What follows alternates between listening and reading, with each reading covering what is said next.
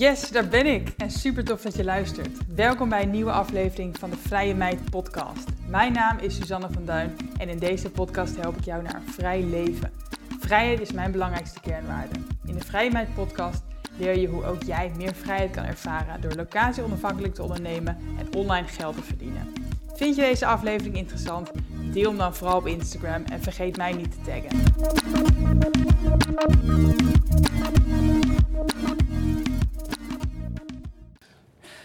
Ja, welkom weer bij een nieuwe podcast en YouTube-video. Vandaag een hele speciale aflevering, want ik zit hier niet met één, maar met twee mannen en dus ook op video. Ik zit hier namelijk met Martijn en Tony van EMU, een internetmarketingbedrijf wat je misschien wel kent. Ook van allerlei software tools zoals Plug & Pay, wat ik ook gebruik. Ik ga ze de hem van het lijf vragen over ondernemen en geld verdienen. Dus graag het woord naar Martijn en Tony. Welkom. Ja, dankjewel. Dank. Welkom bij ons. Ja, we zijn hier bij EMU, in de studio van EMU. Wat doet EMU nou eigenlijk allemaal, ongeveer? Dat is een mooie vraag voor jou. Ongeveer. Dan gaan we automatisch allebei zo precies hetzelfde zitten. Ja, welkom. Gezellig. Ja. In het kort helpen we ondernemers om meer resultaten te behalen met een online business. En dat doen we vanuit EMU door mensen te leren hoe ze meer resultaat kunnen halen met online marketing. Met cursussen, trainingen, webinars in onze community. En daar hebben we dan een aantal softwarebedrijven die uit EMU zijn voortgekomen. Phoenix voor de websites en de landingspagina's. Plug & Pay, wat je kent, voor de betaalpagina's en de upsells en het abonnementsysteem. En Huddle voor de e-learning en de community software. En dat zijn de software tools. En dat is de kern. En daarnaast hebben we nog traffic leaders als dienstverlener. Dus stel dat je denkt, ik vind die materie fantastisch, maar ik wil het niet zelf doen. Dan kan je het bij ons uitbesteden. En als je nou zoveel leads aan het verzamelen bent, dat je niet allemaal zelf meer kan nabellen om te kijken of iemand klant bij wil worden of niet, dan kan je ook nog naar ons zesde bedrijf, Salespassie.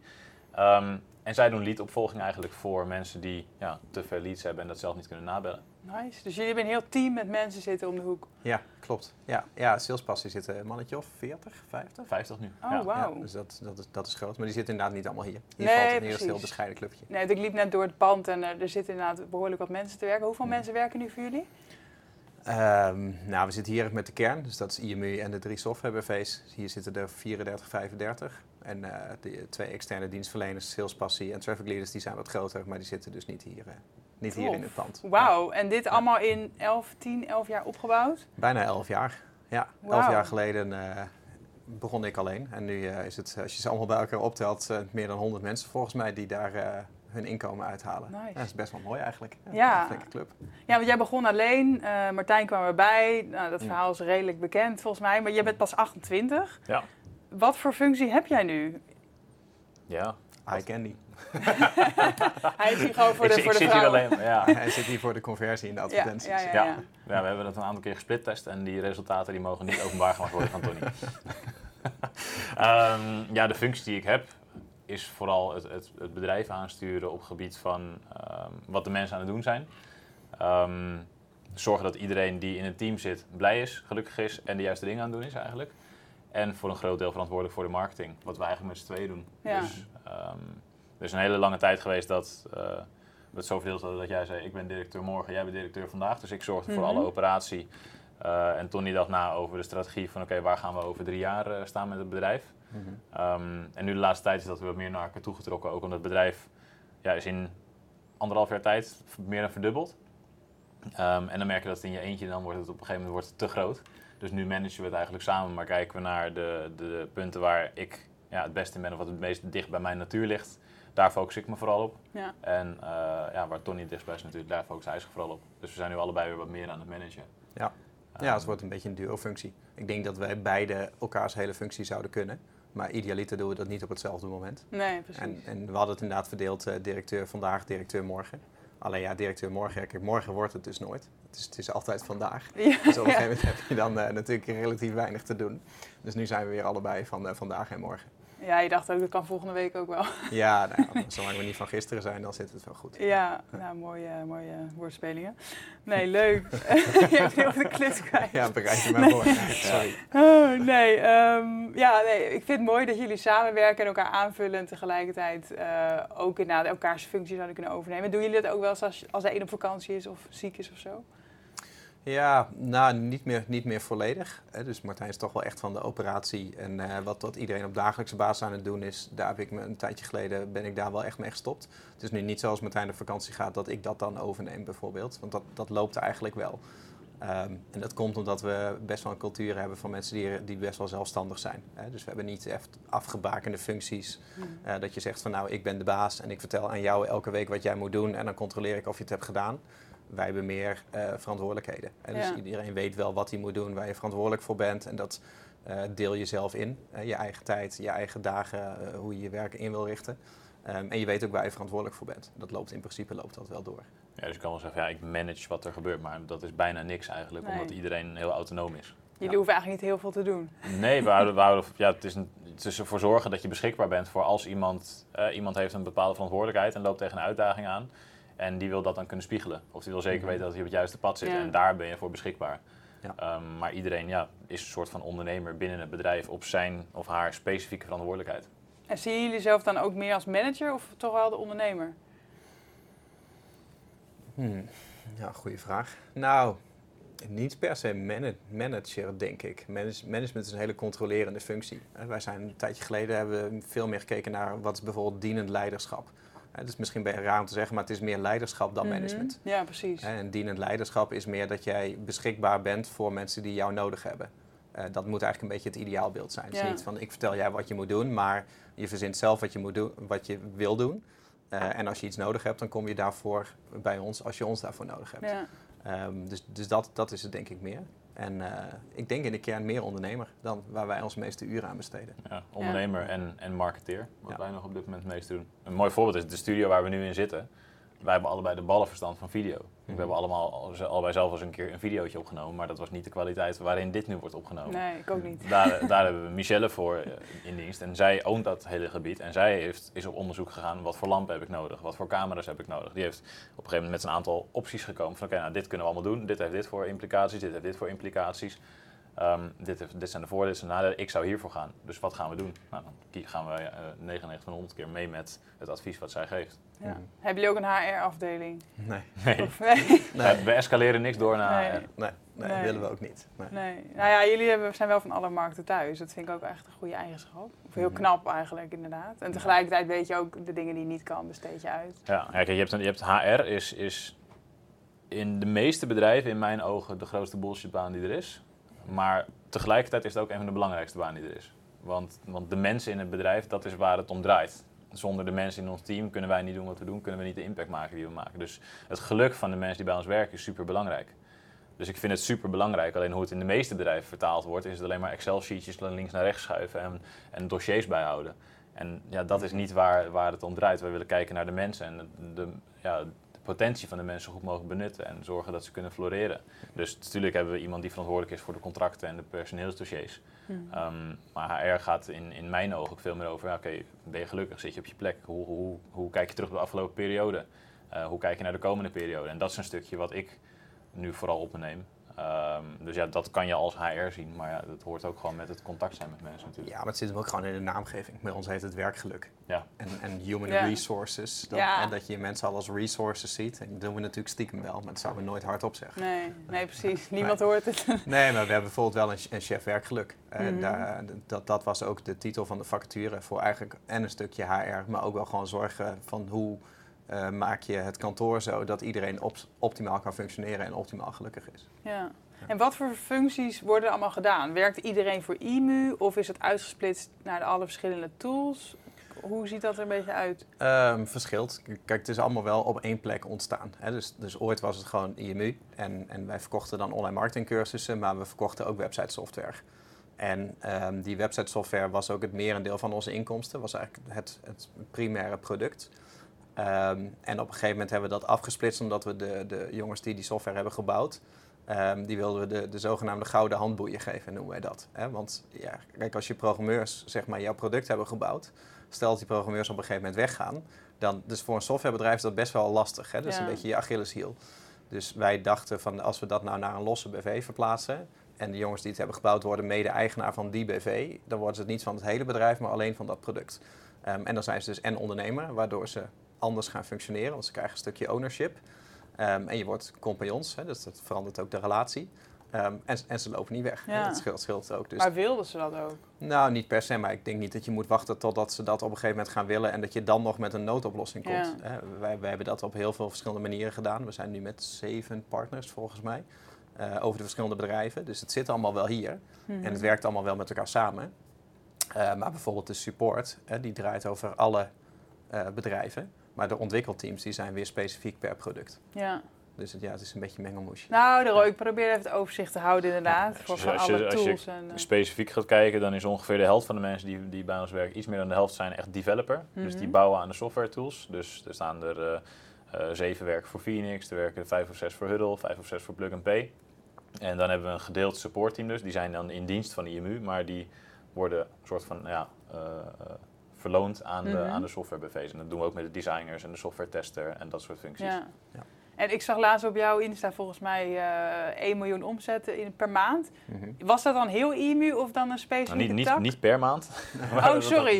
Dat was in 1 maand. Ja, dus dat was de mijlpaal. Ja. Dus in 1 maand hadden we 1,1 miljoen gedaan inderdaad. Dat was IMU plus de 3 softwarebedrijven. Ja. Dus dat is meestal hoe we naar onze omzet kijken. Ja, Van, alles wat echt uit IMU is ontstaan. En die 2 partnerbedrijven, die draaien daar los van. Ja, inderdaad. Ja. Dus laten we inderdaad dan even hebben over de overkoepelende bedrijf wat die 1,1 miljoen heeft gedraaid vorige maand. Ja, klopt. Ja, precies. Want dat is niet een standaard maand, helaas.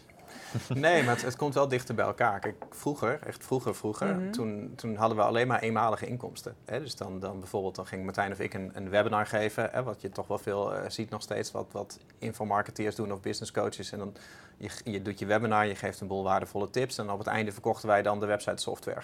En dan had je eenmalig omzet, als je het goed had gedaan, of niet. Ja. En dan de volgende maand stond de omzet weer op 0. En daar zijn we op een gegeven moment best wel mee in de problemen gekomen. Omdat zeg maar, je klantenaantal loopt op, je bedrijf wordt steeds groter, je vaste kosten worden steeds groter. En toen in 2015 bij ons zeg maar, de inkomsten even stilvielen, dan zie je ineens dat gaat conflicteren. En dat was niet echt een gezond bedrijf. Hè. Het is meer dat je een bedrijf maskeert met heel veel cashflow en dat je daarom denkt dat het succesvol is. Maar dat is het niet. Want je blijft er gewoon maar geld tegenaan gooien en dan lijkt het net alsof het goed gaat. En toen zijn we geswitcht naar een lidmaatschapmodel. En dat hebben we nu voor alle 4 de bedrijven hebben dat staan. Dat je de software per maand afneemt. Ja. Of dat je lid wordt van IMU en ook per maand of per jaar betaalt. Dus die wederkerende inkomsten die blijven oplopen. Omdat er in principe elke maand meer klanten bijkomen dan dat er weggaan. Idealiter. En dat hebben we al die jaren hebben dat rekensommetje wel goed. Ja, veel stabielere inkomen, ook veel meer voorspellen. Ja.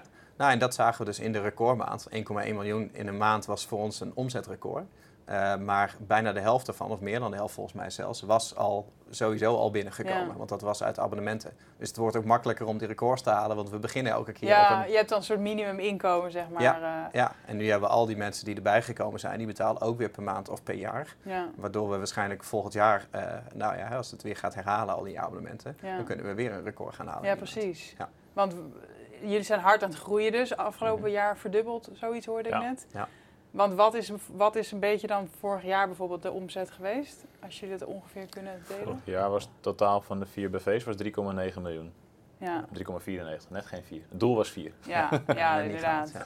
Dus inderdaad zeg maar iets meer dan 3 ton per maand. En nu heb je dan inderdaad 1,1 al. Ja, we zitten nu al over de 3 miljoen heen volgens mij. Nice. Dit jaar. En we zitten nu nog niet eens op de helft. En wat wordt het in heel 2021? Dus het doel is dit jaar 6. Ja. Nice. Ja, maar dat is wel snel gegaan. Want we hebben volgens mij in 2016 deden we 1,3. En in 2017 deden we 1,6, 1,7. Ja. Volgens mij. Of vergeet ik dan een jaar? Nou, zoiets. Hè. We hebben een hele tijd... was pas volgens mij in 2019 dat we voor het eerst door die 2 miljoen heen gingen. Ja, 2019 was 2,4. 2018 was 1,8. En toen was 2017 was 1,3 volgens mij. Ja. Dus van 2,4 naar 3,9 vorig jaar en dan nu weer een enorme groei. Ja, nu gaat die echt hard. Ja. Nou ja, maar dat is wel echt de kracht van die lidmaatschappen. Lidmaatschappen zijn gewoon veel moeilijker te verkopen. Dan moet je je voorstellen dat je bijvoorbeeld een cursus van €100 hebt. Ja, als je die verkoopt, dan heb je meteen €100. Dus je hebt een heel goed gevoel. En als je er 10 hebt verkocht, heb je €1000. En dan denk je, het was een hele succesvolle actie. En dan sta je weer op 0 en dan ga je weer verder. Dus je moet elke keer dezelfde inspanning leveren voor dezelfde omzet. Ja. En je begint elk jaar opnieuw. Dus daarom bleven de jaaromzetten bij ons, het werd wel hoger. Maar niet ineens keer 2 of keer 3, want we bleven een beetje hetzelfde doen. Maar als je zegt van ik ga mijn cursus verkopen voor €10 per maand. En onbeperkt lid totdat je opzegt. Ja, dan denk je in eerste instantie na die verkoop, dan denk je, ik heb €10. Ja, dan denk je, het valt heel erg tegen, de omzet meteen. Ja. Maar als die mensen blijven, dan op een gegeven moment gaat het optellen. En dan vanaf die 10e maand, mensen een 11e, 12e, 13e maand gaan betalen, dan heb je dus meer omzet per persoon dan als ze vooraf €100 hadden betaald. Ja. En dat hoe zeg je dat netjes? Een mindfuck een beetje? Ja, ik snap hem. Ja, mijn slimme marketing is gewoon slim. Maar Het is een lange adem. Hè? Ja. En dat zien we dus nu, dat het nu ineens exponentieel groeit, is omdat we die abonnementen nu zo goed hebben staan dat mensen dus klant blijven. En dat mensen die misschien 4 jaar geleden klant zijn geworden, die betalen nu nog steeds per maand. Hè, omdat ze nog steeds die software gebruiken. Ja, maar het is ook de verantwoordelijkheid die je op een gegeven moment als bedrijf en als ondernemer moet nemen natuurlijk. Ja, er zijn steeds meer klanten die afhankelijk zijn van je software. En als jij elke keer begin van de maand op 0 staat, dan heb je zo... De last die je draagt wordt natuurlijk steeds zwaarder. Ja. En die mensen die denken, het is een slimme keuze geweest destijds want mensen die inderdaad in 2015 lid zijn geweest en nog steeds lid zijn, die betalen al 6 jaar. Maar die betalen iets voor wat ze gebruiken. En die betalen voor iets wat wij daardoor ook goed kunnen onderhouden en waarmee we ze kunnen ontzorgen. Ja.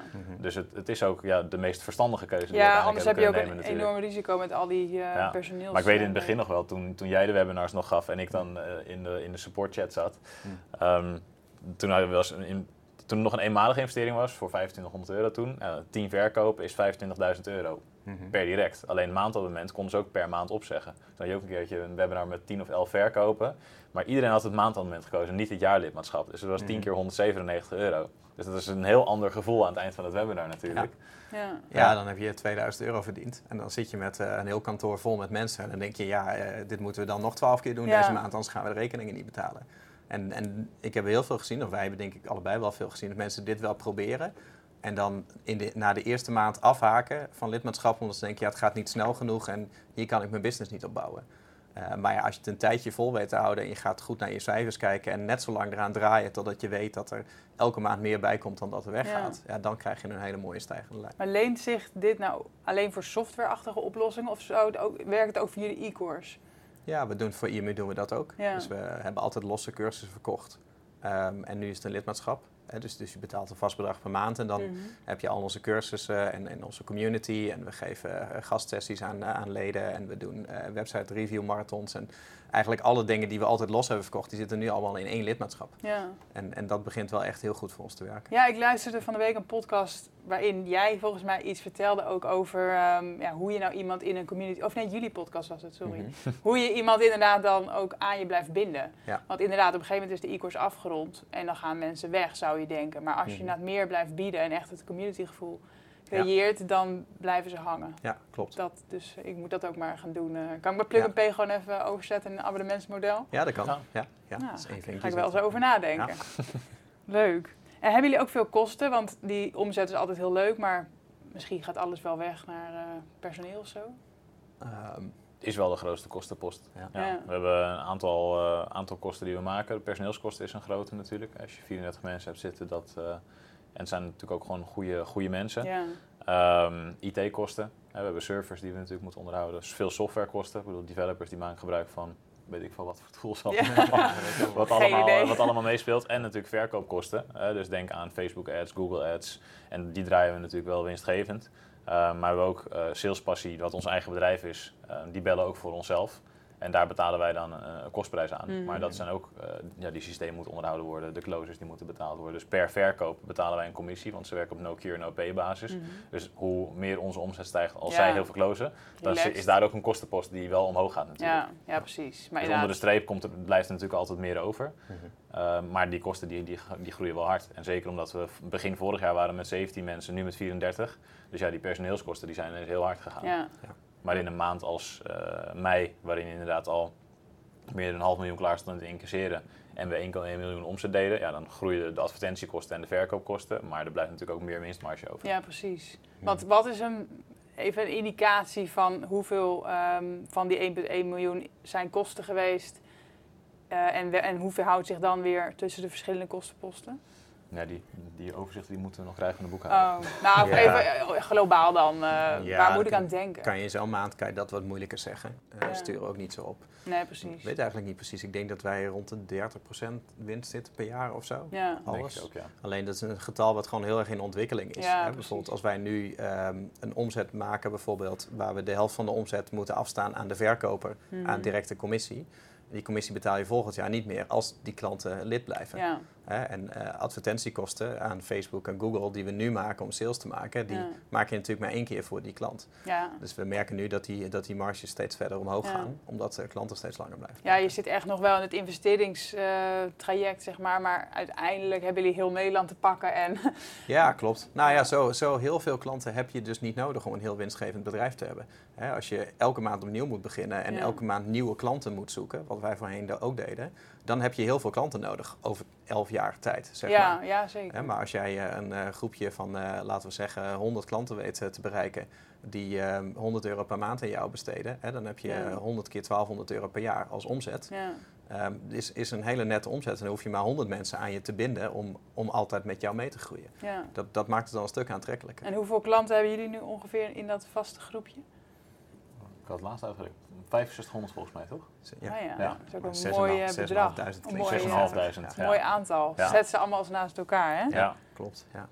Wauw. En hoe bepalen jullie wat jullie aan jezelf uitkeren weer van die winst die overblijft? Hebben jullie daar een berekening op losgelaten? Of?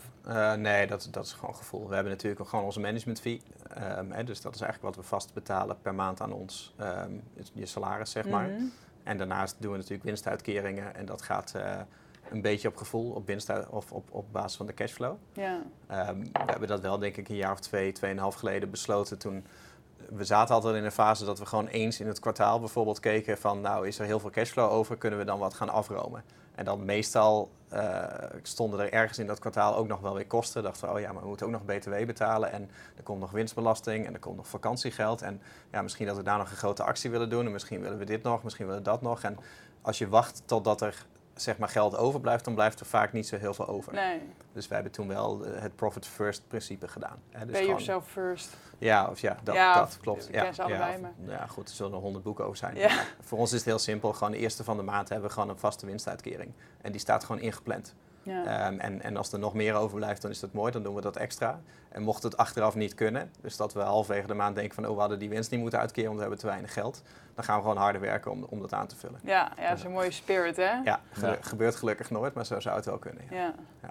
En wat kunnen jullie een indicatie geven van wat je dan dus aan jezelf uitkeert als management fee en nog aan winst? Wat hebben we? Management fee? Management fee die is nu €16.000 per maand. Laatst verhoogd. Ja, lekker. Ja, we hadden een goede maat hadden gehad. salarisverhoging gegeven. Ja, dat moet je ook Ja. doen, toch?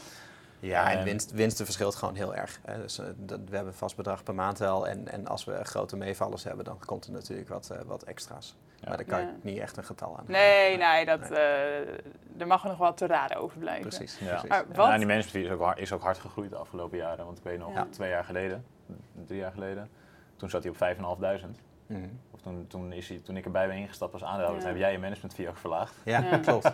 Ja. Die was eerst 7, toen is hij naar 5,5. En toen hebben we hem eigenlijk gewoon gestaag, zijn we met de jaren zijn we hem gaan verhogen naarmate de omzet hoger werd, de verantwoordelijkheid groter werd, de personeelsbestand groter werd. En nu doen we 1 keer in het half jaar of 1 keer in het jaar, denk ik, dat we kijken van, nou, er is nu bedrijven nu op deze grootte, we dragen deze verantwoordelijkheid, daar vinden we dat deze salarisverhoging bij hoort. Ja, dat gaat met alle partners een beetje gelijk op. En er moet wel een mijlpaal behaald zijn. Dat willen we dan altijd wel even vieren. Dan gaat het wat omhoog. Maar het is ook een andere mindset. In het verleden, kijk, toen ik begon, toen had ik gewoon uitgerekend van wat moet ik mezelf minimaal aan DGA-salaris betalen. Wettelijk gezien. En daar had ik mijn management fee op afgestemd. En dat was toen €4312 volgens mij moest ik mezelf overmaken. Dat heb ik echt heel lang gedaan. Ja, ongeveer, weet niet meer precies. Ja, het is op zich een best oké salaris voor veel mensen. Ja. Nou ja, maar dat is niet netto. Hè? Dat is Nee, gewoon weet wat ik, jij ja. overboekt naar je holding. En daar moet je je salaris van betalen. Ja. Dus dan gaat nog weer een heel groot gedeelte naar de fiscus. Ja. Alleen, en later werd dat 7.000. En dat hebben we heel lang gehad. Omdat gewoon alle excessieve cashflow gewoon weer terug werd gepompt. En toen Martijn erbij inkwam, toen wilden we wel een gelijk salaris. Maar toen hadden we cashflow technisch hadden we toen niet zoveel volgens mij. Nee, klopt. Dus dachten ja, 2 keer 7, dat hebben we niet. Maar 2 keer 5,5 hebben we wel, dus dan ga je wel terug naar 5,5. Ja, toen was het meer een beetje kijken wat er is en nu is het meer van wat vinden we onszelf waard. Ja, nou achteraf had dat ook wel gekund, maar dat was toen ook onze hele mindset van we willen gewoon alles in advertenties stoppen en websites overkopen hebben we toen gedaan en personeel aannemen en gewoon alle geld wat je zelf niet nodig hebt, dat trek je er dan niet uit. Ja, dat lijkt me ook best een lastige afweging hoor, want het klinkt een beetje als een luxe probleem misschien voor mensen, maar dat je inderdaad bepaalt van hoeveel geld stop ik nou toch terug in het bedrijf en hoeveel, ik wil ook gewoon lekker leven, hoeveel pak ik toch zelf. Ja. Maar dus op een gegeven moment is het ook van er is nu bijvoorbeeld met zo'n maand als afgelopen maand is er zoveel cashflow over. Je gaat ook niet het geld uitgeven om het maar uit te geven in het bedrijf. Dus wij kijken, we hebben altijd vanaf het begin af aan heel slim gekeken naar welke kosten maken we en renderen die wel. Zelfs met het nieuwe kantoorpand waar we naartoe zijn gegaan, de architect vond het verschrikkelijk. Die zei, wat is het budget wat jullie hebben? We zijn bereid om wel €500.000 te investeren in de opbouw van het kantoor. Maar wel alleen aan slimme dingen. Dus als jij barkrukken van €600 de stuk uitkiest, terwijl er ook hele mooie varianten van €150 per stuk zijn, dan gaan we liever voor die van €150 per stuk. Ja. En dus we willen wel altijd het geld gewoon slim uitgeven. En dan heb je op een gegeven moment inderdaad dat er genoeg over is dat je meer kan afromen naar je holding. Maar dat is niet per se wat je naar jezelf privé uitkeert natuurlijk. Nee, precies. Nee, het is, als je met geld gaat smijten, dan hadden we hier waarschijnlijk niet gezeten. Je moet ook slim met geld omgaan, ook binnen je bedrijf, maar ook uiteindelijk aan wat je aan jezelf uitkeert, maar dat moet je helemaal zelf weten. Nou ja, het is wel grappig. Wij liepen hier laatst even in het park rond. We zijn dan net naar Utrecht gegaan. Dit kantoor hebben we flink in geïnvesteerd. Daarna die grote lancering gedaan. Het personeelsbestand is meer dan verdubbeld in een jaar tijd. En dan we gingen even wandelen in het park. Nou, even rust, even terugkijken van hoe gaat het allemaal, want het gaat allemaal wel heel snel. Ja. En toen hadden wij het hier ook even over van de meeste mensen van onze leeftijd die nu zeg maar zoveel vermogen hebben als dat wij nu hebben, plus de optie om zoveel vrijheid in je agenda te bouwen. Want wij kunnen nu alles uit onze handen laten vallen en naar Ibiza gaan bij wijze van. Ja, de meeste mensen die gaan helemaal los van onze leeftijd. Hè. Die staan op een boot op Ibiza te springen met allemaal mooie dames eromheen. Die gaan helemaal los op feesten. Wat doen jullie hier? En wij doen alleen maar bouwen aan het bedrijf. Zeg. Wij zijn misschien veel te verstandig of saai met een synoniem. Voor onze leeftijd. Zeg maar, als wij die mindset hadden gehad, dan waren we niet in deze positie gekomen. Precies. Dus ik denk wel dat het voor ons goed is om een beetje te gaan middelen. Want je moet ook er echt van wij genieten ook wel, maar we doen geen buitensporige dingen. Zeg maar, behalve misschien dit kantoor. Ja. Maar het was ook weer een wel overwogen investering in de toekomst. Precies. Het is niet inderdaad Ibiza-villa. Nee, maar dat vind ik ook wel heel tof. En ik denk dat het heel sterk een mindset ding is om überhaupt hier te komen. En ook, je hebt blijkbaar echt passie voor je werk. Want inderdaad, anders had je inderdaad gezegd, ik ga naar Ibiza. Maar je hebt de passie voor je werk en daarom doe je dat niet. En daarom ben je ook hier. Nou, passie voor werk, maar ik denk dat wij beide gewoon bouwers zijn. Hè? Dus gewoon passie voor dingen bouwen, passie voor groei en passie voor investeren. Hè? Dus het is meer leven als een investeerder. Hè? Bij gewoon alle advertenties die je draait, marketingbudget is een investering in de groei van je bedrijf. De mensen die je aanneemt, de salarissen die je betaalt, wat je aan faciliteiten op kantoor doet, de teamuitjes die we doen, het feit dat we hier een hele bar hebben gebouwd, pooltafeldingen, zijn allemaal investeringen met in het achterhoofd dat je weet van als ik dit investeer naar voren schuif, beetje net als pokeren, als ik die fiches op tafel leg, dan komt er weer meer terug en dat gaat dan weer terug. Ja. Hè? Maar dat doen wij ook met aandelen en met alles in het leven, denk ik wel. Dat je gewoon kijkt van hoe kan ik iedere maand zien van wat heb ik allemaal. Wat kan ik daarvan in het spel brengen en kan ik dan weer meer terugkrijgen? En dat is een beetje het spel. Ja. En daar ook wel een deel geluk uit krijgen natuurlijk. Want wij hebben ook een aantal ondernemers in onze omgeving die zeiden van kijk naar het afgelopen coronajaar. Remote werken kan helemaal prima. Waarom ga je uitgerekend na dit jaar beslissen om zoveel geld te investeren in een nieuw kantoor? En als je dan al investeert in een nieuw kantoor, waarom dan niet gewoon het minimum? Want je had hem ook voor €150.000 kunnen verbouwen en had je ook een mooie werkplekjes gehad. Ja. Maar dan hadden we er zelf minder geluk uit gehaald. Dan kijk je echt alleen naar wat blijft er onder de streep over. En dan weten we dat het een minder inspirerende werkplek was geweest voor de mensen die hier komen. Ja. Dan hadden de mensen hier dus waarschijnlijk liever thuis willen werken dan dat ze hier zouden willen zijn. Zien wij dus minder van de mensen, weten wij dat mensen minder excelleren, omdat we mensen bij elkaar willen brengen. Een soort van incubator van inspiratie creëren hier. We weten dat je geluk uiteindelijk, we willen dat je je geluk uit je werk haalt, maar vooral ook uit de mensen die om je heen zijn. Dus de plek creëren waar je met die mensen kan zijn, dat was voor ons ook een hele belangrijke. En dat was voor ons ook wel het inzicht van vorig jaar. Van fantastisch op het moment dat die lockdown kwam. Wij konden meteen dezelfde dag exact hetzelfde verder. Omdat al onze systemen online gewoon goed waren ingericht. Dus wij hebben niks van gemerkt van we moeten wennen en hoe werkt dat thuiswerken en zo. Want dat kon iedereen al en dat deden mensen ook al.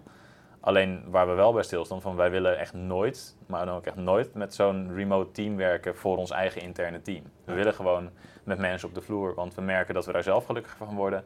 En we merken ook dat de mensen daar gelukkig van worden. Het is leuk dat het kan, maar niet inderdaad als moetje. Dus het is mooi dat er natuurlijk wat onder de streep overblijft. En daar doe je het ook voor. Maar ook omdat je met dat geld weer heel veel mooie dingen kunt doen. Waarmee je de mensen die dichtst bij je staan weer blijer kan maken ook. Ja, maar dat is natuurlijk gewoon vaak de misvatting. Hè, dat investeren over geld gaat. En dat rendement ook alleen maar over geld gaat. Ik heb dit laatst ook ergens een keer gedeeld, dit verhaal. En toen was in de webinar kwam in de Q&A ook heel veel terug van... Ja, maar doe je dan nooit dingen die dan in principe gewoon niet renderen? Of moet alles dan altijd renderen? Ik denk, nee, maar het gaat niet over geld. Het gaat gewoon over een levensopvatting. Dat je hele andere dingen terughaalt dan geld. Ja. Bijvoorbeeld connectie of geluk of persoonlijke groei. Of dat je persoonlijke groei bij iemand anders ziet. Dat zijn een beetje de dingen die je terug wil krijgen. Je investeert ook tijd om vervolgens misschien weer meer tijd te hebben of meer ruimte in je agenda te hebben en er bewust voor te kiezen om nog steeds 40 uur per week te werken. Ja, dus bijvoorbeeld wij kunnen nu zeggen van we huren een jacht op Ibiza en dan gaan we met z'n tweeën daar een paar dagen staan springen, gewoon omdat het kan. Ja. Dat zou waarschijnlijk een kostenpost zijn in ons geval. Hè? Wel een hele mooie levenservaring, maar een kostenpost wat niet heel veel gaat brengen. Nee. Maar we zijn in het verleden hebben we ook wel tripjes gemaakt, bijvoorbeeld... gingen we met z'n allen met het hele bedrijf naar Californië, 10 dagen lang. Omdat we toen ook een recordmaand hadden gedraaid. Dus met z'n 10 dagen naar Californië was een hele grote kostenpost, maar eigenlijk een investering. Ja, in het team. Ja, want van de 10 mensen waar we toen mee op reis zijn gegaan, daarvan zijn er nu 7 partner. Dus 7 zijn ondernemer geworden en aandeelhouder in een van de bedrijven. En dat is helemaal terug te leiden, denk ik, naar die trip. Ja. Dat we daar zo hard in elkaar hebben geïnvesteerd in een vakantiesfeer. Dat we vrienden zijn geworden en daardoor een soort van vertrouwen in elkaar kregen. Dus het zit hem zeg maar net in de kleine nuance van wat is een kostenpost voor eenmalig geluk en wat is meer een investering in mijn leven of in het leven van iemand anders. Ja, en de manier waarop je dat soort dingen ook inricht natuurlijk. Want we zijn hetzelfde jaar zijn we ook nog naar Joya geweest, waar we gecoacht werden door Albert Sonneveld. Mm-hmm. En afgelopen 1,5 jaar was het natuurlijk wat lastiger om dit soort dingen te organiseren met het huidige team. Met alle corona-lockdown maatregelen en ik veel wat. Maar we hebben wel nu alvast iets in de agenda gezet voor november. Want we durven er een soort van vanuit te gaan dat we dan weer iets kunnen doen. En dan willen we, want juist nu het team weer zoveel groter is geworden, willen we ook weer investeren in die onderlinge relatie, in die onderlinge band. Om die cultuur weer te laten groeien. Want dat is iets wat wel heeft geleden. Dus heel veel bedrijven zien van dat hoort erbij en dat moet je doen om je personeel een beetje blij te houden. Mm-hmm. Maar wij doen het omdat we willen dat er meer connectie is onderling en dat iedereen gelukkiger wordt. Ja, precies. Het is ook win-win op alle fronten. Ja. En we halen er zelf ook weer heel veel plezier uit. Ja. Stiekem doen we het eigenlijk gewoon voor onszelf. We willen wel gewoon heel graag op vakantie met de grote groep. Maar hoeveel uur werken jullie nog in de week? Nou, de laatste maanden wel weer heel veel. We hebben best wel, ik denk... De eerste maanden van het jaar zijn voor ons altijd wel druk. In april zijn we allebei jarig. Dan doen we altijd onze grootste marketingactie van het jaar. En we schieten altijd januari best wel uit de startblokken. Dus die eerste 4 maanden zijn voor ons altijd wel waar wij het moeten verdienen, zeg maar. Mm-hmm. En daarna zijn we voor mijn gevoel de rest van het jaar wat rustiger. Ja. Nu hebben we echt een hele grote actie gedaan die over april en mei ging. Dus dat heeft ietsje langer geduurd. Nu komen we in vakantiemodus. Maar wat werken wij per week? 80 uurtjes. Ik denk in de drukke periodes zeker wel 80 tot 100 uur. Dus gewoon in principe bijna elk wakker uur besteed je wel eraan. Ja. Maar wel met heel veel plezier. Wel met heel veel plezier en heel veel passie inderdaad. Dus is het werken, I don't know. Ja. En dan in de wat rustigere periodes, dan zit je meer gewoon rond de 40 uur denk ik. Ja. En soms dan zal er ook een week tussen zitten dat je bijna niet werkt. Omdat je geen afspraken hebt. Dan denk je van het is nu mooi weer, dus laten we nu genieten. Ja. En dat doen we voor onszelf. Ja. Maar afgelopen week hebben we het ook tegen het team gezet van ga alsjeblieft naar het strand toe, want niet alleen wij hebben vet veel uren gewerkt. Ja. Veel mensen uit ons team werken ook veel meer dan 40 uur. Ja. En die moeten we soms een beetje die kant op duwen van neem vakantie en geniet van de zon. Want dat hoeft niet alleen voor onszelf te gelden natuurlijk. Ja, maar en wat tel je allemaal als uren? Als jij bijvoorbeeld op het balkon zit, lekker in de zon, dan ben je eigenlijk vrij. Maar wat als je met je aantekeningenboekje op schoot zit om ergens over na te denken? Ja, is dat dan werken of is dat dan ontspanning? Ja, als je doet wat je leuk vindt, dan is die grens ook zo is inderdaad dan geen grens. Vaag, nee. Nee, het aantal schermuren zijn voor mij persoonlijk wel flink achteruit gegaan, gelukkig. Of tenminste dat ik echt iets aan het produceren ben of echt aan het werken ben. Maar in mijn hoofd is het elke wakker uur. Ja. Ja. Zijn jullie geboren ondernemers? Nee, ik niet in ieder geval. Ja, vind jij dat van jezelf? Ik denk het wel. In de zin, niet zozeer dat je inderdaad met deze kwaliteit op aarde kwam, maar meer dat het altijd al wel in zat. Nou ja, geboren ondernemer, weet ik misschien niet, maar wel een geboren weet ik ook niet, maar in ieder geval vanaf jongs af aan wel al een soort van leider. Ja. In elk groepje van buitenspelen af aan was ik altijd wel al de leider van het groepje. Maar ik weet niet of je daar per se een ondernemer voor hoeft te zijn om een leider te zijn. Nee, dat is ook waar. Ik ben ook benieuwd, jullie zijn allebei nog vrij jong, 28 en 34. Hoe is het om op zo'n leeftijd al zoveel te hebben bereikt, ook financieel? Is dat normaal voor je of doet dat iets met je? Daar sta je eigenlijk niet zoveel bij stil. Omdat het heel stapje voor stapje is gegaan. Dus wij moeten elkaar er soms echt even aan herinneren van holy shit, we zijn echt heel goed bezig, weet je wel. En dit kantoor was denk ik wel weer voor het eerst in een lange tijd een realisatiemoment van wow, we lopen hier rond en dit is van ons, weet je wel. Dat was wel echt een reality check eventjes van inderdaad, kijk hoe oud we zijn en kijk hoeveel mensen er nu voor ons werken en wat we hebben kunnen creëren hier zo. Dat was wel echt een reality check. Maar het is niet dat ik dagelijks wakker ben en denk, ik ben jong en ik ben heel succesvol. Of zo. Nee, helemaal niet eigenlijk. Het je is meer vindt van, jezelf ook altijd je normaal, je leeft je leven en het voelt inderdaad als gewoon zoals het had moeten zijn of zo. Heb jij dat ook zo? Of voor jou is het ook gewoon normaal om dit te hebben bereikt? Het is wel minder tastbaar. Kijk, als je gewoon elke maand aan het werk gaat voor een bepaald bedrag wat jij die maand ook nodig hebt. Of bij wijze van, laten we zeggen, je gaat werken en je verdient €4.000 die maand. En je hebt voor ongeveer €3.500 aan kosten, wat je heel makkelijk afgaat. Ja. Dan is er een hele directe balans tussen ik ga aan het werk voor dat geld en dat geef ik nu ook uit. Ja. En op een gegeven moment dan is die connectie natuurlijk weg. Hè. Het is niet zo dat als wij dan $1 miljoen in een maand draaien, dat wij dan bij de Albert Heijn allebei iets anders gaan kopen. Natuurlijk kopen we er wel een mooi flesje van, maar het is niet zo dat we dat flesje niet hadden gekocht als we dat record niet hadden gehaald. Dus er is geen directe koppeling meer met je uitgaven. Je hebt het niet meer nodig. Nee, en er is wel natuurlijk dat als het om grotere bedragen gaat, dan ga je het spel op een ander level spelen. Hè? Dus wij kunnen andere mensen aannemen met hogere salarissen, meer specialisten die we bijvoorbeeld voorheen niet hadden. Of wat dan niet past in het budget. We kunnen, als we gaan beleggen op de beurs, dan kunnen we het spel groter spelen. Dus er zijn heel veel fronten waar het spel groter kan spelen. En dan denk je, ik heb zin om nu de volgende level te gaan. Ja. Maar dat heeft niks meer te maken met geld uitgeven. Dus ik worstel daar nog wel eens mee. Met het besef van hoe goed het eigenlijk gaat. Ja, nou ik merk dat ook wel tegenwoordig. Ja, ik zit niet op jullie niveau, maar wel dat ik meer verdien dan eerst. En ja, dat je daar ook een soort mindshift voor maakt. En dat ik het ook soms een beetje een lonely road vind. Omdat je anders wordt dan de massa, om het zo maar te zeggen. Je bent niet meer Jan Modaal, maar opeens die rijke Tony of zo. Ja. Of ervaar jij dat ook? Of? Ja, klopt. En dat is inderdaad, dat wordt eenzamer. En dat bedoel ik helemaal niet negatief of verwaand of zo. Nee. Alleen ik merk dat als ik daarover ga hebben met mensen die niet in die positie zitten, dan komt het heel snel arrogant over. Terwijl je eigenlijk, je wil een bepaalde trots delen. Ja. En dan wordt geld eigenlijk een soort van kwalificatie. Hè? Dus bijvoorbeeld je wil naar je ouders vertellen, ik heb een hele succesvolle actie gehad. Maar je wil eigenlijk ook aangeven waarom die zo succesvol was. Dus dan zou je bijvoorbeeld het bedrag erbij noemen. Maar omdat je het dan vaak over geld hebt, of over omzetten, kan het heel arrogant overkomen. Hè? Of als jij denkt van ik ga met mijn vrienden uit eten en ik heb het goed, dus ik pak de rekening op. Dat kan voor jouw vrienden juist heel vervelend zijn. En dan gaat het wel eens botsen dat je denkt van maar ik hecht er geen waarde aan omdat ik het heb. En daarom wil ik het heel graag aan jullie geven, want dat heeft helemaal geen enkele vorm van invloed op mij. Anders dan de blijdschap om het te kunnen geven. Maar eigenlijk is het niet een geschenk, want eigenlijk tast ik je in je ego aan door iets voor jou te betalen. Dus dan op een gegeven moment wil je het er eigenlijk maar niet meer over hebben. Nee, lastig. Of je wil gewoon alles gelijk houden. Maar dan voel je je tegelijkertijd ook weer bezwaard van we doen alles gedeeld door 5 bijvoorbeeld met z'n 5. Maar ik verdien misschien wel 100 keer zoveel dan jullie. Ja. Om het maar even in het extreme te trekken. Ja, precies. Ja, ik vind dat wel eens lastig, ja. Of je moet inderdaad allemaal andere miljonairsvrienden om je heen gaan verzamelen met wie je dat dan kan delen. En ik snap dat dat dus ook gebeurt. Klopt. Dat soort clubjes ontstaan. Ja, maar aan hun kun je het ook niet kwijt. Want zij hebben zelf al heel veel. Ja, dat is waar. En dan Dus dan kun je alleen samen genieten. allemaal heel veel uitgeven. Ja, dat kan. Ja. Samen naar Ibiza. Ja. Ja. Ja, dat zou kunnen, ja. Ja, ik denk dat het probleem wordt wel steeds groter, denk ik. Ja, ik snap dat een beetje...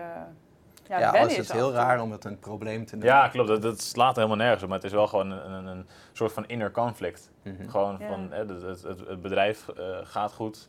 En andere mensen zien het ook, aan de buitenwereld ook. Ik denk, ook over wat jij zei, die post op Instagram van 1,1 miljoen. Ik denk, ik twijfel, ik ben er heel trots op.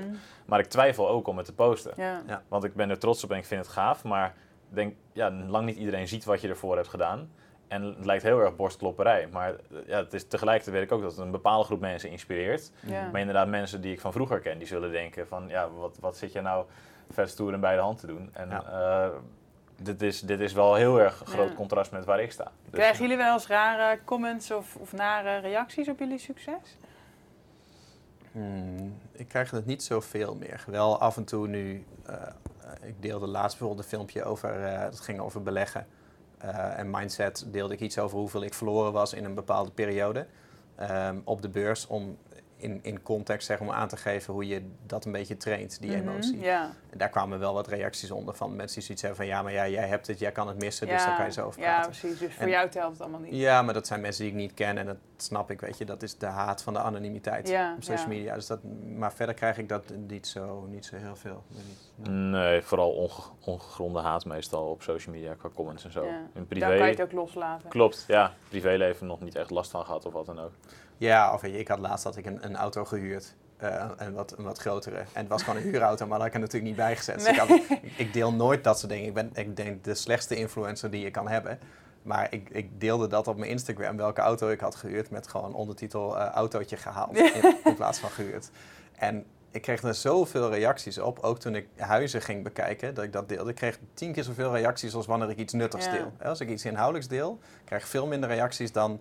ik ga deze auto rijden of dit huis. Dus mensen krijgen ook een beetje wat ze verdienen, zeg maar, op social media. Ja. Maar dan zijn er ook mensen die bijvoorbeeld bij zo'n auto zeggen, patser. En denken, als je mij zou kennen, dan zou je dat waarschijnlijk niet vinden. Nee. Maar wordt het dan onmogelijk om dan in een hele mooie auto te gaan rijden zonder dat mensen dat van je vinden? Ja, dat vind ik ook een beetje Nederlands af en toe gewoon, hoor. We gunnen ook niemand succes. Want je moet maar gewoon normaal blijven. Ja. Ja, jammer. Nou, dus dan moet ik wel voor de volledigheid... Ik kreeg wel heel veel reacties, ook bij het huizen kijken, met het is je gegund. Ja. Veel meer dan haat. Dus dat moet je er wel bij zeggen. Nou, mooi. Ja. Hoe zorgen jullie voor je ontwikkeling? Of gaat het gewoon eigenlijk vanzelf door bezig te zijn? Ik denk vanzelf, ja. Nou, ja. Lees je veel seminars of rolmodellen? Voor ons gaat het denk ik vanzelf, omdat wij gaan natuurlijk ook veel met elkaar om. En met veel ondernemers die met ontwikkeling bezig zijn. Dus je zit in een natuurlijke flow van welk boek heb jij gelezen? Wat ben jij qua sporten aan het doen? Wat ben jij in je business aan het doen? Omdat je zoveel ondernemers spreekt of mensen die niet ondernemers zijn, maar met dit soort dingen bezig zijn. Krijg je wel de hele tijd die prikkel. Ja, goede omgeving. Ja, klopt. En dan lijkt het redelijk automatisch te gaan. Maar het is bijvoorbeeld, wij gingen dit kantoor huren en we zitten hier op de 8e verdieping.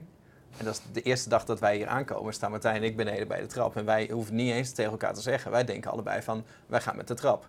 En we gaan vanaf nu altijd met de trap. Want dat krijg je gewoon cadeau. Dat je elke dag 8 verdiepingen trappen lopen. Dat is gratis, hoef je niet meer voor naar de sportschool. Nee. Maar eigenlijk is dat heel raar dat je eerste gedachte is van, oh cool, we kunnen met de trap. Want de meeste mensen denken, oh gelukkig is er een lift. En dat maakt helemaal niet uit, het een is niet beter dan het ander. Maar ik denk dat er een beetje ingeslopen is. Dat wij een beetje zo zijn gaan denken. Van waar kan ik mezelf stretchen, wat kan ik leren, welk boek kan ik lezen, welke uitdaging kan ik aangaan om verder te komen. Ik denk dat groei gewoon een soort van in je DNA verwoven zit op een gegeven moment. Van je wil gewoon altijd kijken waar je kan groeien. Ik denk dat beter worden, meer kunnen, dat er altijd wel een beetje in zit. En dat ook een soort van de uitdaging is op een gegeven moment. Van oké, als je dan even niks doet, dan is stilstaan misschien wel het lastigste. Ja. Maar inderdaad, altijd kijken van doodgaan, waar... toch? Ja. Tony? Ja, klopt. Ja. Als je dan kijken waar is de potentie, waar zit de groei. En inderdaad, ik denk dan als je met de trap gaat lopen en dat doe je het hele jaar. Nou, je bent er dan geen 365 dagen, maar zeg je Tony wel, volgens mij. 250. Stel dat je 250 dagen per jaar, neem je 250 dagen per jaar, loop je meer dan 100 van die treden. Dat heeft een enorme impact op je totale fitheid en je verbranding ten opzichte van als je altijd met die lift gaat. Ja. En dat zit inderdaad, dat is dan een optie van, die lift is gewoon nooit een optie. En als je het nooit als optie ziet, dan ga je altijd voor die potentiële groei. Dan wordt dat een nieuwe normaal. Ja, Ja, en dat is dus maar 3 minuten op een werkdag wat je investeert in dat stukje. En ik denk dat wij dat op heel veel fronten dus wel doen. Hè? Als het nou over gezondheid gaat, of sporten, of financiën, of marketingbudget, of gewoon de beslissingen die we nemen in de business. Ik denk dat er altijd die afweging zit van als ik ja zeg, dan ga ik groeien. Als ik nee zeg, dan niet. Van dan gaan we de groeikant op. Ja. Is sporten en gezonde eten ook een manier om 80 uur per week te blijven werken voor jullie? Om fit te zijn, om Ja, je zeker goed wel. te voelen? Ja. Nou ja, ik heb, als ik voor mezelf spreek, jarenlang echt 100 uur per week gewerkt dat het echt niet uitmaakte. Toen ging het gewoon pure passie of wilskracht, die willen nog wel eens mixen. Ja. En toen zorgde ik echt heel slecht voor mezelf. Slecht slapen, slecht eten, niet sporten. Daar stond ik toen ook bekend om, hè? Die jongen die op 1 krentenbol per dag leeft. Ik had gewoon dan de hele dag gewoon 1 krentenbol. Wauw. En dat was dan, of dan uiteindelijk nog wel iets aan avondeten. Maar gewoon een hele kantoordag, geen ontbijt. Gewoon de hele dag op 1 krentenbol. En soms als het druk was, dan helemaal niks. En dat ging prima. Voor mij was het pas toen ik uiteindelijk een burn-out kreeg in 2015... dat ik toen dacht van... dat heeft met een heleboel factoren te maken. Natuurlijk financiële stress en andere dingen, maar met name ook wel hoe zorg je voor je lijf. En toen was wel het inzicht van oké, ik heb een bepaalde strategie gehad om mijn leven te leven. En die strategie heeft tot dit resultaat geleid. Dus als ik nu weer dezelfde strategie ga volgen, dan krijg ik waarschijnlijk weer hetzelfde resultaat. Dus toen ben ik wel anders gaan doen. Hè? Dus gewoon met een personal trainer aan de gang, fitness integreren... beter op slaap gaan letten, bloedtesten gedaan, kijken welke voeding kan je wel tegen, waar kan je niet tegen. Hoe ga je met stress om, beter leren loslaten. Op een gegeven moment wordt het natuurlijk een heel holistisch geheel. En ik ben niet een health freak of zo, al was het alleen maar omdat ik een hele moeilijke eter ben. En in principe geen groenteslus. Oh. Maar toch probeer ik daar wel iets van te maken. En ik merk wel dat als dat klopt, dan gaat het prima. Maar ik heb ook wel fasen dat er even iets uit balans gaat. Bijvoorbeeld dit nieuwe kantoor, nieuw bioritme. Ander ochtendritueel, weer op kantoor gaan eten. Terwijl ik was nog maar 1 dag in de week op kantoor, nu ben ik er weer 5. Dus dan verandert alles. En als ik anders ga opstaan en anders ga eten, dan ga ik ook anders sporten. Ja. En dan ga ik, of dus niet sporten. En slechter slapen. En omdat ik slechter slaap, heb ik weer minder weerstand en incasseringsvermogen. En omdat ik minder incasseringsvermogen heb, krijg ik weer meer stress. En dan wordt het een spiraal, zeg maar. Ja. Dus voor mij is dat een hele belangrijke. Ja. Voor jou ook? Ja, ik sport al zolang als ik me kan herinneren, bijna elke dag. Nou, sinds 2013 of zo. Dat ik gewoon, dus een moment geweest dat ik gewoon vroeg ergens moest zijn. En ik dacht, ja, maar ik had ook met mezelf afgesproken dat ik die dag zou sporten. Dus toen ben ik om 6 uur gaan sporten of zo. En die hele dag voelde ik me zo goed, dat ik iets had van, dit moet ik eigenlijk elke dag doen. En toen ben ik dat een paar maanden gaan doen. En toen is dat een soort van mijn ritueel geworden, waar ik nu nog steeds eigenlijk aan vasthoud. Ja. En heel af en toe pas ik het aan als het bioritme inderdaad aangepast moet worden door een verhuizing naar een nieuw kantoor. Of als wij een gekke challenge doen. Of in 2015 toen het zo mega druk was dat ik niet eerst kon sporten en dan kon werken. Dat ik merkte, ik kan beter eerst 3 uur werken en dan sporten en dan weer werken. Want dan kon ik meer gedaan krijgen op een dag. Maar dat vroeg sporten in de ochtend, dat geeft mij zo enorm veel energie. En ik kwam erachter dat ik daardoor ook veel makkelijker in slaap viel 's avonds. Terwijl eerst mensen die mij nu leren kennen, die denken, ja, maar Martijn, jij bent een ochtendmens. En mijn ouders en mijn broer, die lachen die mensen recht in hun gezicht uit. Want ik was op de middelbare school, was ik mijn bed niet uit te trappen 's morgens. Ik was juist tot heel laat wakker en om 8 uur lag ik nog steeds in bed als ik om 7:50 op school moest zijn.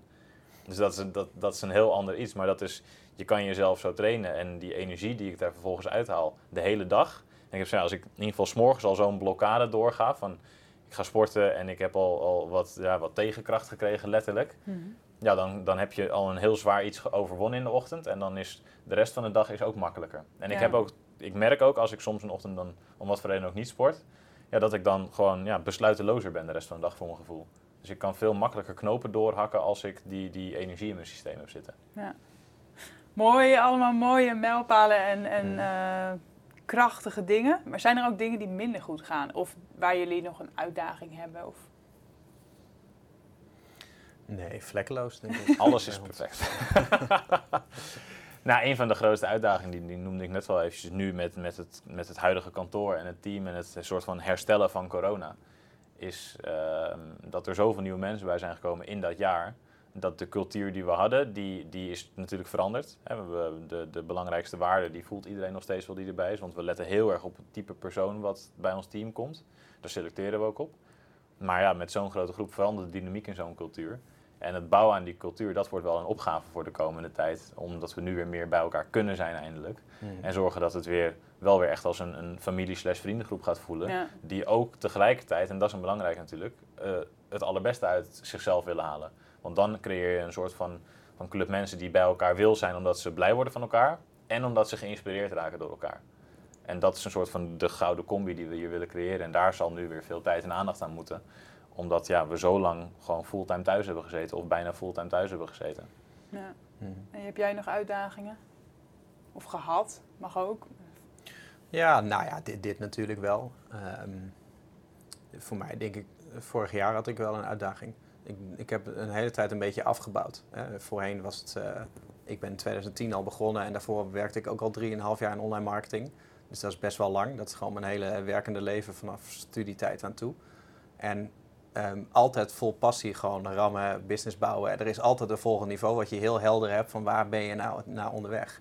En ik had afgelopen jaar, of ik denk eind 2019, had ik zoiets van na al die jaren, ik weet niet of ik het nog wel zo leuk vind, dat online marketing. Ik vind bedrijf bouwen vind ik prachtig en de mensen vind ik prachtig. Maar online marketing lesgeven vind ik eigenlijk niet zo leuk meer. Maar ja, dat is wel wat mensen van mij verwachten, zeg maar. En mensen spreken mij daar ook op aan. Die denken dat ik het leuk vind om over online marketing te praten. Maar dat is eigenlijk niet Gelukkig zo. Gelukkig hebben we het er niet over gehad. Nee, maar op een gegeven moment dan verandert dat. Hè. Maar het is meer het besef van wat als je daar aan bent gekomen daar waar je al die tijd naartoe wilde. Hè. En dan vervolgens even niet precies weet waar je naar verder wil. Dat had ik vorig jaar heel erg. We hadden echt het eerste half jaar, ook door corona. Ik was eigenlijk van plan om het hele jaar een beetje af te gaan bouwen. En uit de operatie te gaan. Hè. Dus daar hebben we eigenlijk met alle partners over gehad. Nemen jullie de operatie over, dan ga ik een beetje naar de achtergrond. Word ik meer de investeerder erachter. Ga ik jullie coachen in plaats van het hele bedrijf. En dan totdat ik eruit ben. En misschien dat ik dan wel een sabbatical neem. Voor onbepaalde tijd. Om gewoon mezelf even terug te vinden. Om te zien van misschien is er wel meer in het leven dan Tony de internetmarketeer. Ja. Misschien had ik wel stratenmaker moeten worden. Was dat mijn roeping geweest? Ik weet het niet. Maar omdat corona kwam.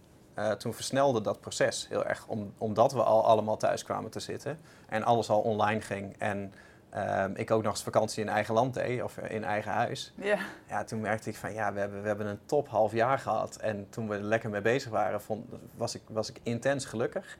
En nu ik alleen thuis kom te zitten en ga reflecteren, word ik heel erg ongelukkig. En denk, ben ik dan verslaafd aan mijn werk dat ik daar niet zonder kan? Of is dit dan een tussenfase? En toen merkte ik eigenlijk wel van, ik ben eigenlijk gewoon weer helemaal verliefd geworden op IMU, opnieuw. Maar niet meer op het bedrijf wat het vroeger was, maar op het bedrijf wat het nu begint te worden. Ja. Dus dit bedrijf wat het nu is, met zoveel mensen en zoveel klanten en andere systemen, vraagt een hele andere rol dan vroeger, zeg maar, als eenmanspitter. Ja. Nou ja, herkenbaar wat je zegt. Ik hoor dat dus ook vaker in de interviews, dat de mensen die ik spreek hebben op een bepaald niveau hebben ze zoveel bereikt en ze zijn heel veel nog heel jong. Maar what's next, hè? Ja. Je kan elke keer een nieuw doel stellen, want het groeien is leuk. Ja. Maar waar houdt het op een gegeven moment op of zo? Of waar vind je nog een uitdaging op een gegeven moment? Ja, en waar was je dan precies naar onderweg? Want in eerste instantie denk je vaak natuurlijk in financiën. Hè? Van, ik wil zoveel klanten, ik wil zoveel omzet, ik wil dit allemaal kunnen doen in mijn leven. En op een gegeven moment ben je dat een beetje kwijt. En voor mij sloeg dat helemaal om. Ik denk, ik wil cultuur vind ik prachtig, de mensen vind ik prachtig. Ik wil gewoon lol maken met deze mensen.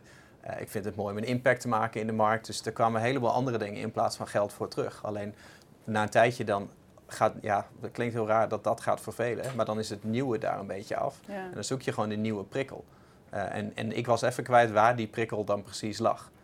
Dus dat zou mijn meest recente uitdaging zijn. Ja. Er zijn natuurlijk elke dag uitdagingen, maar dit was voor mij de grootste. Ja. Nee, mooi. En what is next? Hebben jullie, behalve het financiële doel van dit jaar, hebben jullie nog andere grote dromen? Mag ook buiten werk zijn natuurlijk, hoor. Ja, we hebben allebei dat we nog willen gaan verhuizen. Niet per se op hele korte termijn, maar Allebei wel dromen wat meer in het groen te gaan wonen en wat meer ruimte in het huis te hebben. Mijn droom is ik roep al sinds mijn 11e dat ik later een zwembad in de achtertuin ga hebben. Dus dat moet het volgende huis. Hebben ook echt. Ja. Je wist het gewoon al. Ja, dat is echt gewoon 1 keer op vakantie geweest met een zwembad in de achtertuin. Ik vond het zo fantastisch. Ik zei van oké, ik heb later een huis met een zwembad in de achtertuin. Dus nou, dat moet er komen. Dat is een droom privé. En dat is ook een soort, het volgende huis wil ik dat het een soort van endgame is. En over 5 jaar of over 10 jaar is dat misschien dan geen endgame meer. Nee. Maar dat is een stap die we Dan zijn jullie weer verveeld. Ja, allebei privé nog willen maken. Ik denk dat het voor mij ergens volgend jaar of wat dan ook zal gaan zijn. Dat is voor mij privé. En als je kijkt naar het bedrijf, denk ik nu, wat ik net noemde, zorgen dat het team dichter bij elkaar gaat komen. En ergens denk ik dat we op de middellange termijn wel een keer een internationale stap willen maken met een van de tools. Maar dat is niet per se een doel van dat moeten we nu gaan bereiken. Nee. Het is meer van oké, zorgen dat de klanten die we nu hebben, dat we die blij maken, dat we die goed bedienen. Dat we dat stukje bij beetje steeds meer kunnen laten groeien. En dan op een gegeven moment zou zo'n stap heel erg interessant zijn om weer een apart soort prikkel te krijgen. Maar dat is niet alleen dat je de tool moet internationaliseren, want alles wordt in het Engels gebouwd. Maar dan heb je ook ineens met tijdzones te maken, het team wat Engelstalig zou moeten. Dus dan ga je. Dus ja, de vraag is: moet je dat willen en op wat voor termijn en op wat voor manier? Maar dat is een potentieel probleem / uitdaging / leuk iets wat ik voor de toekomst zie. Maar dat is niet van dat is over een jaar of over 2 jaar. Misschien is dat pas over 5 jaar. We zeggen volgens mij al sinds 2015. Ja, misschien dat we volgend jaar internationaal kunnen. Ja. Nou ja, maar het brengt ons gewoon niks anders dan meer klanten en meer omzet. Nee, alles kan, maar waar doe je het op een gegeven moment voor? Hè? Want meer omzet kunnen we ook wel in Nederland halen. En meer problemen hebben we niet per se behoefte aan. Dus dan is de keuze wel snel gemaakt. Hè. Niet elke groei is gezond. En we kunnen wel een 2 keer zo groot bedrijf hebben waar we ook de helft gelukkiger in zijn, zeg maar. Of 2 keer zo ongelukkig in zijn. Ja. Dan gaan we liever voor een bedrijf waar we een hele leuke tijd hebben. Ja. Heb jij nog een laatste droom om te delen? Een droom? Ja, of een doel? Wat is next voor jou? Doorgaan met het uitzoomen? Ja, dat gaat me altijd wel redelijk natuurlijk af. In principe dit. Kijk, voor mij is het nu gewoon weer een nieuwe fase van weer fulltime hier zijn. En kijken hoe dat uitpakt. Ik ben ook vorig jaar een investeringsmaatschappij samen met mijn broer gestart. Dat was altijd een beetje onze grote droom van... hij heeft een paar administratiekantoren, ik heb dan de IMU-groep. We dachten dan later als we allebei groot zijn en we hebben die bedrijven los van elkaar succesvol gemaakt... dan hebben we in principe de ervaring om dat te doen, maar dan elk in een heel ander bedrijf. Daar hebben we ervaring met bedrijf bouwen, met cultuur, we hebben vermogen, we hebben een netwerk, we hebben dan alles. En dan zouden we bij elkaar kunnen komen in Warburg Kwadraat, heet het, investeringsmaatschappij. En dan is dat ook zeg maar het mandje wat we hebben om toe te voegen aan bedrijven. Dus we hebben geld, kennis, netwerk, begeleiding, dat soort dingen. En daar zijn we vorig jaar al mee gestart, eigenlijk prematuur, veel eerder dan gepland, maar dan kwamen dingen op ons pad. Dus die hou ik nog wel in mijn achterhoofd. Maar die staat nu even weer op de tweede plaats, omdat de IMU weer op plek 1 staat. Ja, waar hou je de tijd vandaan op een gegeven moment? Hè? Ja, maar het is wel, kijk, als je dus op een gegeven moment 80, 100 uur per week in je bedrijf werkt... en je gaat splitsen, ook al is het alleen maar een administratieve splitsing zoals wij deden... van het worden nu 2 BV's, dan weet je al van ik kan in 2 BV's niet allebei 80 tot 100 uur per week werken. Nee. Dus dan ga je tijd proberen te verdelen. Maar nu zijn het inmiddels 8 BV's... of tenminste de meest actieve, daar hangen er nog een paar omheen. Je kan niet 8 keer 80 uur in de week werken. Zoveel uren zijn er. Nee. Dus het verandert al iets met je mindset. Dat je na moet denken over van oké, wat zou dat ene ding zijn wat ik toevoeg, wat in alle bedrijven hetzelfde is. Wat los staat van tijd, maar wat gewoon in waarde uit te drukken is. Dus het wordt geen tijdsverplichting meer, maar het wordt een resultaatsverplichting die je aangaat. En dat traint je gewoon om geen dingen meer te doen die uitvoerend zijn in een bedrijf. Want dat kan niet, want dan zou je dat keer 8 moeten doen, bijvoorbeeld. Dus voor mij is het er veel rustiger op geworden. Omdat het nu veel bedrijven zijn. Omdat ik een andere rol heb aangenomen. Ja, je moet nu wel kiezen. Ja. En eerst kon je gewoon nog... Dus ik hoop door steeds meer bedrijven toe te voegen het steeds rustiger te krijgen. Leuke strategie. Ja, en krijg steeds meer vakantiedagen. Ja, toch naar Ibiza. Want die tellen we. Ja, precies. Ja, elk bedrijf krijgt 25. Ja. Mooi, zo kan je langzaam met pensioen. 25 vakantiedagen al. Ja. Mooi.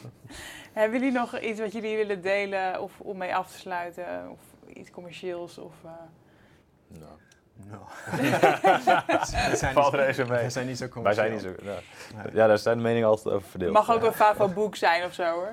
Oh, jullie eigen boek, ja. Heb jij een uitsmijter? Gouden quote. Gouden quote. Ja, ik voel de druk. Ja, dat snap ik. Nee, ja, ik hoop gewoon dat de mensen die dit luisteren, die dit lezen, die dit kijken, dat die er iets van een mooi inzicht uit hebben kunnen halen voor hun eigen leven. En daarvan gaan genieten. Ja, dat lukt zeker. Dank jullie wel. Ja, bedankt. Graag gedaan. Ja, super bedankt voor het luisteren. Ik hoop dat deze aflevering tot inzichten heeft geleid. Laat het me weten. Ik zou het heel fijn vinden als je iets over deze podcast kan delen op social media of kan delen met een bekende. Dankjewel voor het luisteren en hopelijk tot de volgende keer bij de Vrije Meid podcast.